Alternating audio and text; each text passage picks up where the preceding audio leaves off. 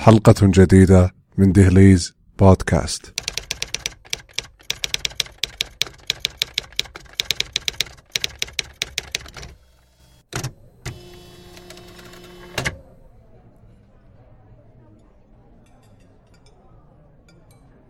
السلام عليكم. في هذه الحلقة من دهليز بودكاست سنتطرق لذكر معلومات عامة حول الفوبيا وبعض أنواعها النادرة والغريبة.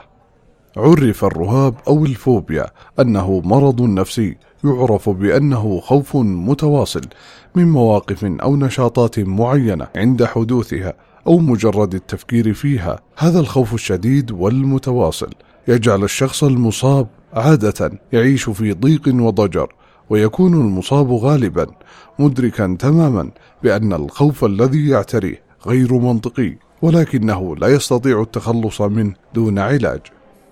الأخصائيون في علم النفس صنفوا معظم أنواع الفوبيا إلى 3 أنواع رئيسية.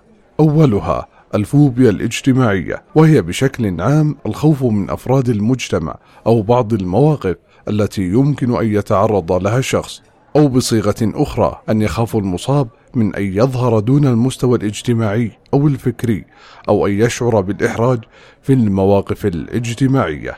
والثاني منها الفوبيا المحددة البسيطة، وهو الخوف من مسببات الهلع المختلفة، كالخوف من بعض أنواع الحيوانات والخوف من بعض الأنماط الطبيعية. أما ثالث الأنواع هو فوبيا الخلاء، وهو الخوف من مغادرة المنزل، وعكسه فوبيا المنزل أو المناطق الصغيرة المعتاد عليها، مما قد يؤدي إلى حصول نوبات هلع. وقد يسبب هذا الرهاب عدة أسباب محددة، مثل الخوف من الأماكن العامة المفتوحة مثل الحافلات العامة ومراكز التسوق المكتظة. أما الأعراض فبالرغم من أن الأعراض تختلف من نوع إلى آخر، إلا أن هناك بعض الأعراض المشتركة، منها الهلع وهو الخوف المتواصل، والعوارض الجسدية مثل الدوخة، الارتجاف، الخفقان السريع في دقات القلب، وتقلب في المعدة، والأفكار القهرية، وتتمثل بصعوبة التفكير بأي أمر آخر غير الخوف، والرغبة في الفرار، وهي الرغبة الملحة لترك الموقف والفرار بعيدا عنه، والقلق المسبق، وهو القلق المتواصل من حدوث موقف أو شيء آخر يتضمن رهابا معينا يعاني منه الشخص. أما العلاج فقد أثبتت تقنيات المعالجة السلوكية فاعليتها، مثل طريقة العلاج بالمواجهة المباشرة، وهذه الطريقة أثبتت فاعليتها بكونها من أفضل الطرق، وهي جعل المريض أن يواجه العامل مواجهة مباشرة ومتكررة حتى يشعر بأن لا يوجد أي خطر ينتج عن هذا الشيء المسبب للخوف، وبهذه الطريقة يزول الخوف تدريجيا حتى يختفي. بعض المصابين بهذا المرض باستطاعتهم التعايش معه، وهي النسبة الشائعة، وذلك بتجنب المواقف أو الأجسام التي تسبب لهم هذا الخوف. وهناك طرق أخرى أيضا لمعالجة الفوبيا كوصفات الطبيب النفسي.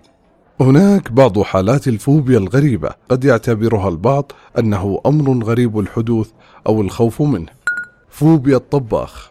يصاب بعض الأشخاص بحالة غريبة من الرعب التي تصل إلى حد الفوبيا من الطباخين المحترفين داخل المطاعم، فهؤلاء الأشخاص لا يستطيعون النظر إلى أشكال الطهاة وهم يقومون بتقطيع اللحوم بالسكاكين الحادة. فوبيا الحديث أثناء العشاء.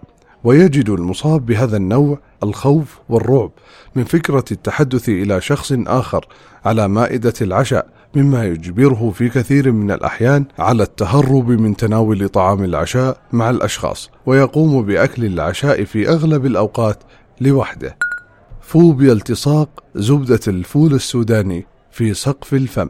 قد لا يكون خوفا بالمعنى الشائع، بل يسبب هذا الموقف اضطرابا لمن تعرض لهذا الموقف، وقد يدفعه إلى عدم تقبل وجود زبدة الفول السوداني في منزله.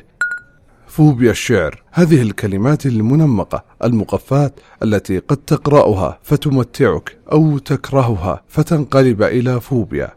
يرى العلماء أن الخوف من الشعر قد ترجع جذوره إلى أصل ظروف معرفتنا العامة بفنون الأدب المختلفة، والسبب قد يرجع أنه في المدرسة يصاب بفوبيا الشعر، ويرجع إلى عدم رغبته في الإحساس بفشله في فك طلاسم معاني الأبيات.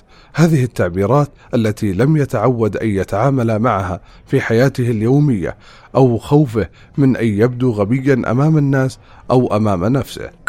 فوبيا الأشجار. الذين يعانون من هذه الفوبيا يخافون بشكل غير منطقي من الخشب والغابات والأشجار، وربما كان السبب في ذلك هي أفلام الرعب التي تشمل الغابات أو القصص الخرافية أثناء فترة الطفولة التي تدور أحداثها في أرض الغابة. وقد يصل الأمر للذي يعاني من هذا الرهاب إلى الخوف من مجرد التفكير في الخشب.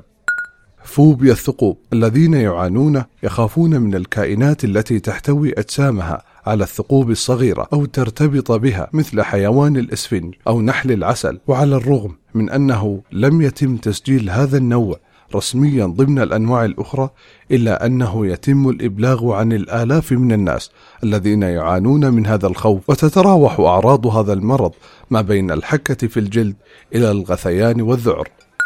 فوبيا الرقم 13. الكثير من الناس يصدقون الخرافات التي ترتبط بهذا الرقم، ومع ذلك فليس معظمهم يتملكهم هذا النوع من الفوبيا الخاصة بهذا الرقم. والذين يعانون من هذا النوع من الفوبيا يتجنبون القيام بأي أعمال أو استخدام أي شيء يتصل بذلك الرقم. فوبيا السعادة.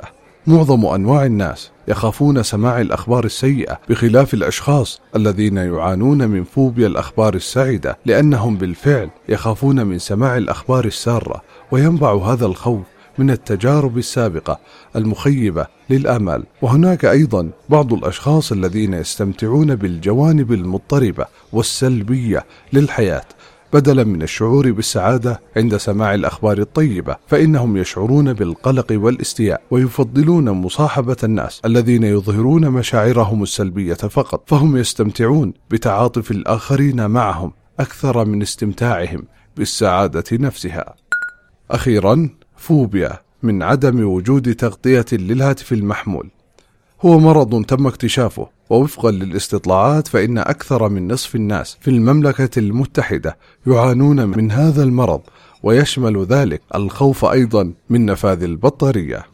شكرا لاستماعكم لهذه الحلقة من دهليز بودكاست. تابعونا على حسابات البرنامج في تويتر وساوند كلاود، وقدموا لنا اقتراحاتكم واستفساراتكم. ويمكنكم الاستماع لكافة حلقات البرنامج على منصة البودكاست في أجهزة أبل. أتمنى لكم يوما جميلا وزبدة فول سوداني لذيذة.